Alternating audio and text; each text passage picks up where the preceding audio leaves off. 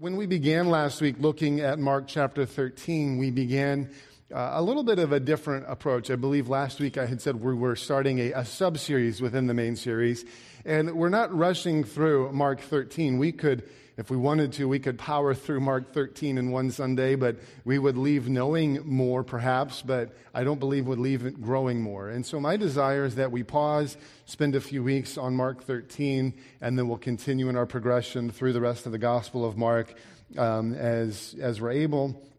So between now and the next couple of Sundays, we'll continue in Mark 13, and we'll continue to conclude it. Last week we looked at what Jesus taught on the end times, and this week I want us to take some time to look at what Jesus teaches in some other scripture that gives us what it teaches on the Antichrist. Now, I realize that when we hear the term Antichrist, I think there's a number of ideas and thoughts and perhaps even images that come to mind, both for Christians and non-Christians. I would imagine that a large number of individuals picture an individual who is set and bent on world domination, who is the epitome of all evil, who will go around stamping 666 on people's heads or foreheads or cut their heads off if they won't, and it will ultimately demand worship and will ruthlessly kill anyone who doesn't follow him. And while those ideas may have some roots in Scripture, I think much of what we've arrived at, even some of those things themselves, those images themselves, are a distortion of what God's Word teaches. And so my desire is that we back up and back away from some of the things that we've arrived at over the years and really take time to look at face value what God's Word says. I can remember growing up in church. My parents were missionaries. I've shared with you that my dad was a missionary in Alaska, and he pastored a couple of different churches. And I remember going to youth camp or even in youth service that when my youth pastor would talk about the end times, oftentimes it concluded with a showing of a movie called A Thief in the Night. And if you're older, you may remember the movie A Thief in the Night. And I'm just like a junior higher, and there's a scene in there that using probably the most state-of-the-art that the late 70s could produce, they had a scene that involved a guillotine and individuals who weren't serving Christ, and just showed this in youth group. I remember just being traumatized, thinking, oh my goodness, this is the end times and the Antichrist and all of these different things. And it's very easy to have these things that we've seen in our minds as a filter for God's Word, but we want God's Word to be our filter and our lens for life when we view life, when we approach life. And that's what Jesus takes time with his disciples, is to begin to address the idea and understanding of who the Antichrist is and really the spirit of the Antichrist. If you look at what Jesus begins by teaching his disciples in Mark chapter 13, verse 4, he begins to share with them about the end times and what to expect. And one of the things that Jesus makes clear to them is his focus is not so much on time, meaning chronological, understanding it's this and this and this and this, but rather on the times, discernment of the seasons, to be alert and to be aware of the seasons that would be coming that would indicate that his return is drawing near. And sometimes I think that we can make a mistake, if you're a Christian here, that we can make the mistake, or even a non-Christian alike. We can make the mistake of focusing on times, meaning chronological, that there's this event and this timeline and this thing, rather than recognizing what Jesus is saying. And Jesus is saying, don't worry about the times, leave the time to me. Focus on the times and recognizing the seasons, recognizing the things that are coming, so that in the end, two things. Number one, in verse 4 and 5, he says, don't be deceived. His primary teaching to the disciples in all of this is don't be deceived. Don't be misled. Don't focus on the wrong things. I think one of the greatest ways for an individual to be deceived is to focus on the wrong thing. And that's what Jesus is saying is to his disciples, to you and to me, is don't be focused on the wrong things. Don't be deceived, but take time to listen to what I'm saying. So he tells them to not only be deceived, to be alert, but then secondly, his focus is that they would be ready for his return. That they would be watchful and ready for his return. And a watchfulness and a readiness for Christ's return has just as much as to do with an inward posture of our heart as well as the outward demonstration of our lives. It's just as much a matter that we have our hearts ready. In fact, I would strongly suggest, and Scripture would back it up, that it's far more important when it comes to the end times and the nearness of Christ. It's far more important to have your heart ready and stockpiled with the truth of God's Word and His perspective and the power of the Holy Spirit, rather than to have your house stockpiled with all sorts of supplies and food and dry goods that you would need to perhaps survive some sort of end times event. The focus is that our hearts are ready. And so as we look at these end time, the things that Jesus teaches on the end times, and even today and what Jesus teaches on the Antichrist, my desire, in fact, if you came hoping that I would pull out the charts and give you times and dates and timelines and all of these things and help attach current events to prophetic words, then I hate to tell you this is probably not the best way to introduce your message, but you're going to be disappointed. My focus in this message, as in every single message, is that your heart is examined by the truth of God's Word, the power of the Holy Spirit works in you to reveal Himself to you, and that we leave not knowing more, but we leave with our lives in greater alignment with who Christ desires for us to be, and we leave with a greater dependence on the power of His Holy Spirit as we live our lives day in and day out, waiting and ready for the return of Christ. And the truth is, Christ is coming whether or not you're ready. And we're going to look at the return of Christ next week, but the reality of it is the return of Christ, when He comes, as the Bible says He will, the return of Christ will impact every single person here. It will impact every person that you love, whether they know Christ or they don't. And so we'll spend time next week looking at Christ's return. But let's take time to look, Mark chapter 13, beginning in verse number 14 for just a few moments. I want to look at this. We're going to look at verses 14 through 23, but we're going to divide it up into a couple of sections. So let's begin in verse number 14. So we're beginning mid-sentence in the warnings Jesus has given. He says, "When you see the abomination that causes desolation standing where it does not belong, let the reader understand, then let those who are in Judea flee to the mountains. Let no one on the housetop go down or enter the house or take anything out. Let no one in the field go back and get their cloak. How dreadful it will be in those days for pregnant women and nursing mothers. Pray that this will not take place in winter, because those will be days of distress unequaled from the beginning when God created the world until now, and never to be equaled again." And we'll just stop there for a moment. When we look at what Jesus is teaching about the Antichrist and about the end times, He uses a phrase in verse 14. If you can put verse 14 back up on the screen, just have it there for us for just a moment. It says, "When you see the abomination that causes desolation standing where it does not belong." That phrase, the abomination that causes desolation, is a phrase that has its origins in the book of Daniel. Daniel is an Old Testament book, a prophetic book, and in Daniel chapter 9, there's a time where God brings, and it says an angel flies to Daniel swiftly, bringing a message that's urgent, a message of insight from heaven. And in that, he begins to lay out a timeline, which takes place in Daniel chapter 9, beginning in verse 25. But there's a timeline, of sevens and a number of things that are given. But then look in verse 27. You're welcome to turn your Bible to scroll there, or it will be on the screen. But this whole statement of the abomination that causes desolation. Daniel says this. He will confirm, or really the prophetic message from heaven says this. He will confirm a covenant, meaning the Antichrist, with many for 1 7. In the middle of the 7, he will put an end to the sacrifice and offering, referencing the temple. And at the temple, he will set up an abomination that causes desolation until the end that is decreed is poured out upon him. He says, the prophetic angel, the angel bringing a prophetic message from heaven, so God's sending a message to Daniel, and he's speaking of the Antichrist, speaking of the end times ruler.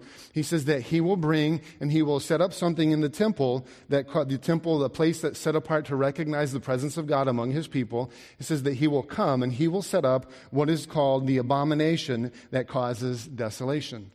Now, the word abomination, when you look at the word abomination, if you were to look it up today, if you were to Google it, you would find that abomination means something that causes great disgust or hatred.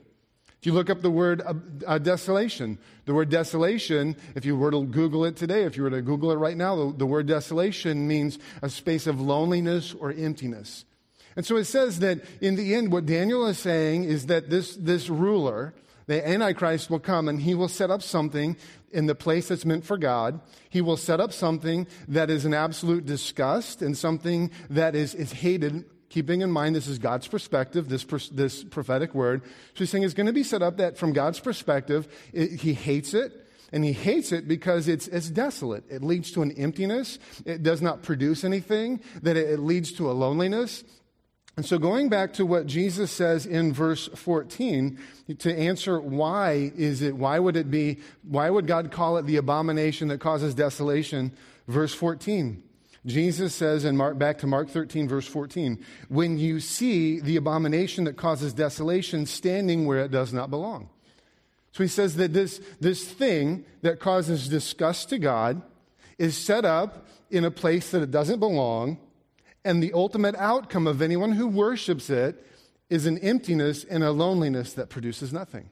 So keep that in mind as we go on. Speaking of this abomination that causes desolation being set where it does not belong. Now, when Jesus is saying this, and he says this to his disciples having learned and grown up in Jewish history, would have known the moment that Jesus said the abomination that causes desolation, their mind would immediately have gone back to Daniel and the prophetic word that Daniel was given. And this phrase is directly from Daniel, so they would immediately have thought of Daniel's prophecy and what he had said. But not only would they have thought back to what Daniel had said, they would have also thought back to 178 BC.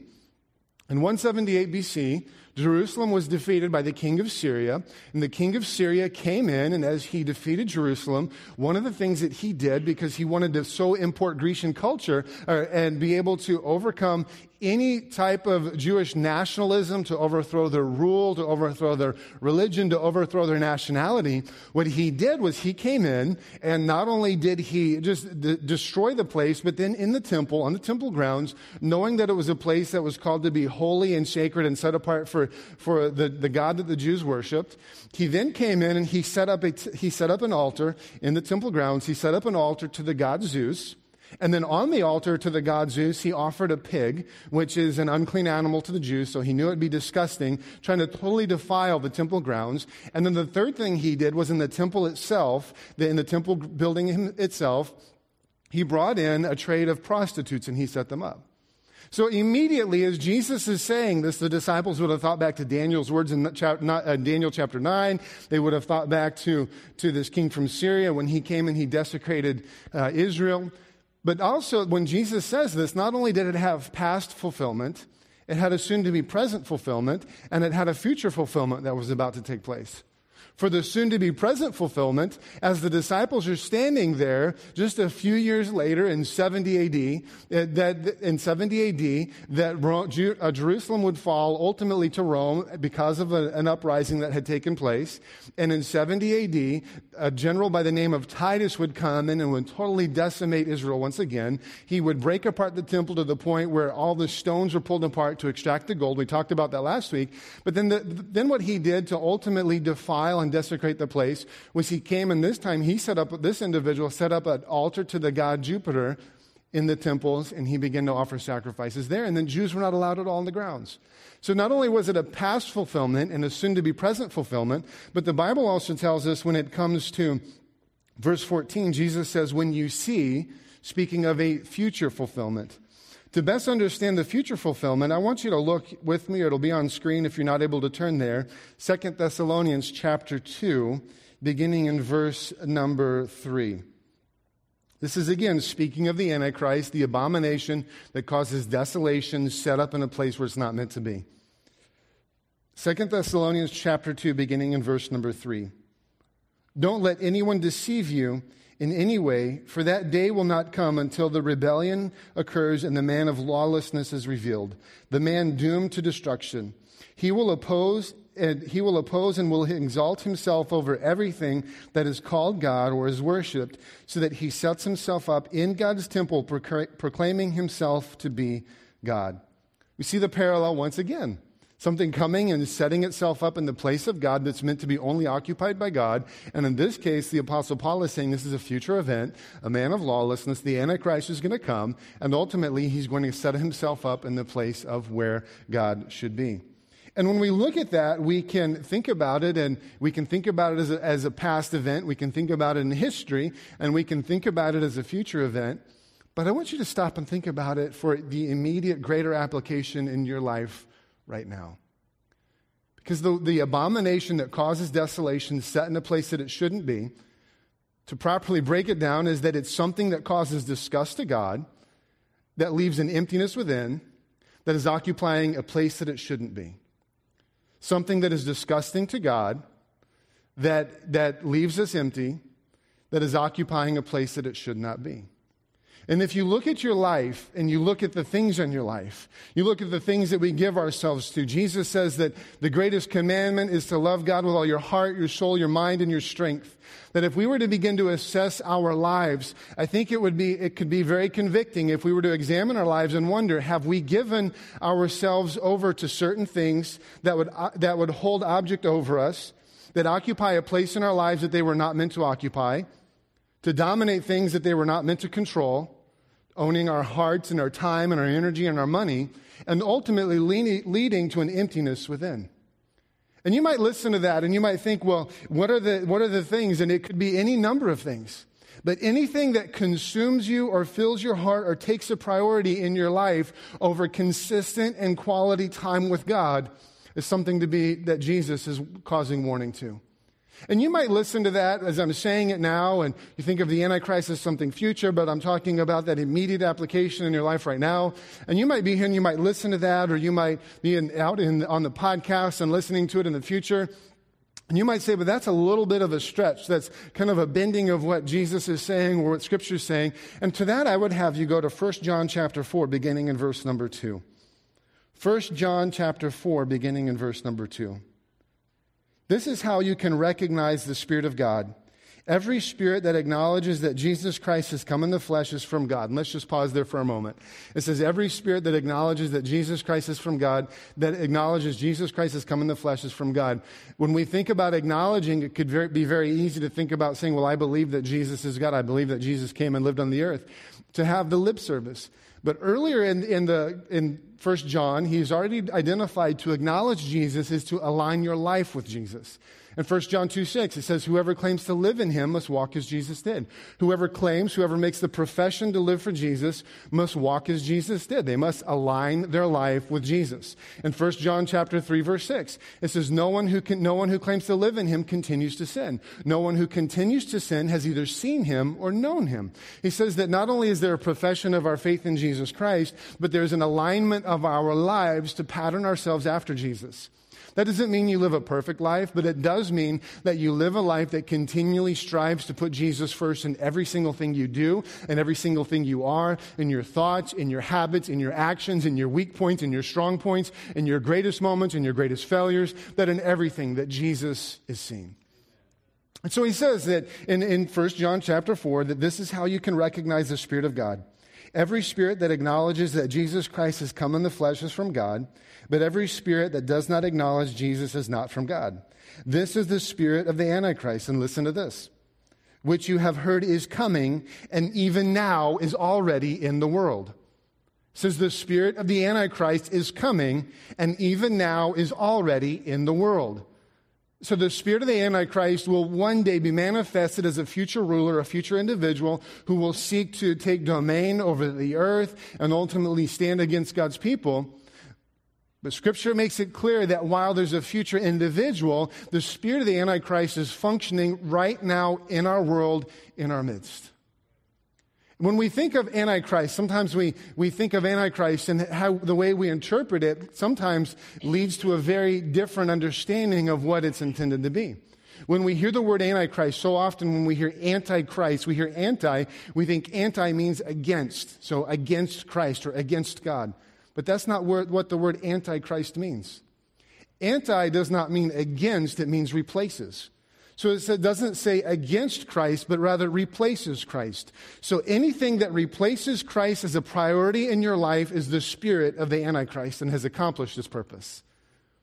So when you think about the abomination that causes desolation, standing in the place it's not meant to be, the thing that causes disgust to God, that leads to an emptiness, and occupies a position in a place that it should not be. The spirit of the Antichrist, its intent is to replace Christ as a priority in your life. If we were to examine our lives once again, and we were to examine the things that we allow to occupy our time, to occupy our money, to occupy our energy, anything that consistently stands between you and time with God and His Word, between you and time with God through His people, or between you and time with God through His church, His bride, that anything that consistently separates you from those should be examined in light of the very things that I'm sharing. Because the Bible tells us that this spirit of the Antichrist is here functioning with us now, right now. I want you to show you one thing back to what Jesus says in Mark chapter 13 that I believe has immediate application into our lives even now, continuing in this understanding of the abomination that causes desolation, standing where it ought not to. Look in verse 15 and 16 once again. Jesus giving the warning, and he's speaking of the suddenness and all of this will take place, the suddenness with which people will be caught off guard when all of these end time things take place. But verse 15, let no one on the housetop go down or enter the house or take anything out. Let no one in the field go back and get their cloak. But he says there's going to be such a suddenness that people who are on their roofs, and he's not talking about people on the roof doing repairs, but rather the roof in Jesus' day was a place that was they'd occupy it, they would entertain guests, they would go up and they would just relax. It was a flat surface. It had stairs down as well as on the outside. And Jesus says, when you see these things happening, when this disaster begins to come, and he says it's going to come with such a suddenness, he says you don't need to run downstairs and try to get your cloak or get your shirts or pack your bags, but you need to hit the road. Or if you're out in the field and you realize that there's things back at the house that you should have grabbed, he says you just leave them and run. He speaks of the suddenness. But I think that there's an underlying thing that we can learn from, and he really was revealing the pull of stuff on our hearts. The pull of stuff, the pull of things, the pull of possessions upon our hearts. I remember hearing someone talk about once that if all of a sudden there was a fire in your house, what's the one thing that you would grab to be able to save on your way out? I think Jesus, with what Jesus is saying, is speaking of the suddenness and the deception with which the Antichrist will come, and really the spirit of the Antichrist working among us, working in your heart, working to undermine and separate you and replace Christ in your life. What are those things that your heart's drawn to? What are those things that your mind is settled on? It might not be so much as possessions, but it could be in commitments, things that dominate your time, things that command more time, things that command more money. What are the things? It could be, what is it you worship? Not worship that looks like we talk about here on a Sunday morning where we're singing songs and raising our hands, but rather worship by way of the objects of our affection. For parents, it could be your children, it could be your spouse, it could be your work, it could be finances, it could be your retirement, it could be any number of things. Really, the list is endless. But Jesus continually says to his disciples, don't be deceived. Don't settle for something that occupies a place of your heart it's not meant to occupy, because when you settle for that, it will always deceive you and will always leave you empty. The spirit of the Antichrist is continually working to undermine and to replace Christ within our hearts. Jesus said in verse 5, not to be deceived, and I believe the greatest deceiver that you and I will most often face is the one that we look in the mirror every single morning when we get up. We deceive ourselves to think it's not that bad. We deceive ourselves to think, well, I can always pray in the car. I can always ask God for forgiveness later. I can always do this another time. I can always get rid of it a little bit. One more time won't hurt. Jesus says, don't be deceived. Look in verse 20, continuing on in what Jesus shares. He says that the Lord had not cut short those days, no one would survive. But for the sake of the elect, those whom he has chosen, he has shortened them. At that time, if anyone says to you, look, here is the Messiah, or look, there he is, do not believe it. For false messiahs and false prophets will appear and perform signs and wonders to deceive, if possible, even the elect. So be on your guard. I have told you everything ahead of time. When we read what Jesus is saying and the warning that he's given, sometimes we can be so caught up with the onslaught of evil, and really our world has a fascination with evil. And if we're honest with it, oftentimes our own hearts have a fascination with evil. And we can look at this and we can look at what Jesus is saying and we can be caught up with a focus on evil. But if you really look closely at what Jesus is saying, the focus is not on evil. The focus is not on what the Antichrist is doing. It's not on the onslaught of wickedness in the end times. And Matthew's account, in talking about this very passage, he says that the love of many will grow cold. And the focus is not on evil. The focus is on the heart and the passion of God in every season. Look in verse 20. He says, if the Lord had not cut short those days, no one would survive. That you're dealing with a world and a humanity that has consistently rejected Him. But it says in the midst of that, God in His grace and God in His mercy once again extends mercy and demonstrates His mercy to ones who've rejected Him. It's a reminder that Romans 5:8 says, but God in His love demonstrates His love towards us, that while we're still sinners, Christ died for us. That in every space and every moment and in every place of your life, that God seeks to continually demonstrate His love and His mercy towards you. The focus is on the love of God and the return of Christ, not on the onslaught of wickedness that comes. And so I would encourage you, when we talk about the Antichrist or we talk about end time, sometimes we can make the things the focus. We can make the things the enemy throws at us the focus, or we can make the things that the enemy or the world produces as the focus. But Jesus never makes the enemy the focus. It's always upon God and His mercy and Christ's return. So I'd love to end this morning by just giving you three very quickly. I'm not starting another message, not starting another sub-point within this, but three things very quickly that we can consider when it comes to the end times, and recognizing that this is in response to that the focus is on God, the focus is on His heart and His love for us. And I think the first thing, three truths to consider or to live by. The first thing is to remember that in all things and in all moments, that God is supreme over all the forces of evil. That God is supreme over all the forces of evil. That means that God is supreme over every bit of evil and pain that you have felt in this life. That God is supreme over every force in evil. Sometimes we will get the impression, and again, not trying to make this a kind of a rail on Hollywood type thing, but you can, at times, you'll watch movies. You watch our world, and we oftentimes get this picture that evil or the devil is the equal opposite of God. That he's the equal opposite of God, and that everything he produces is the equal opposite of God. But that's not true. The devil is not the equal opposite of God. The devil is the opposite of God, but he's not the equal of God. He is the inferior to God. When you look through Scripture, in the book of Job, a great story of trial and difficulty and God's faithfulness in the midst of it, just demonstrating God's sovereignty even when we don't see it and know it and understand it.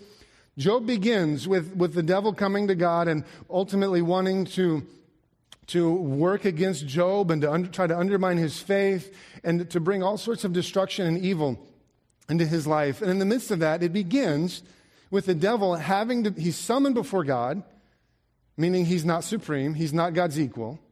He's summoned before God to give an account of what it is that he wants to do.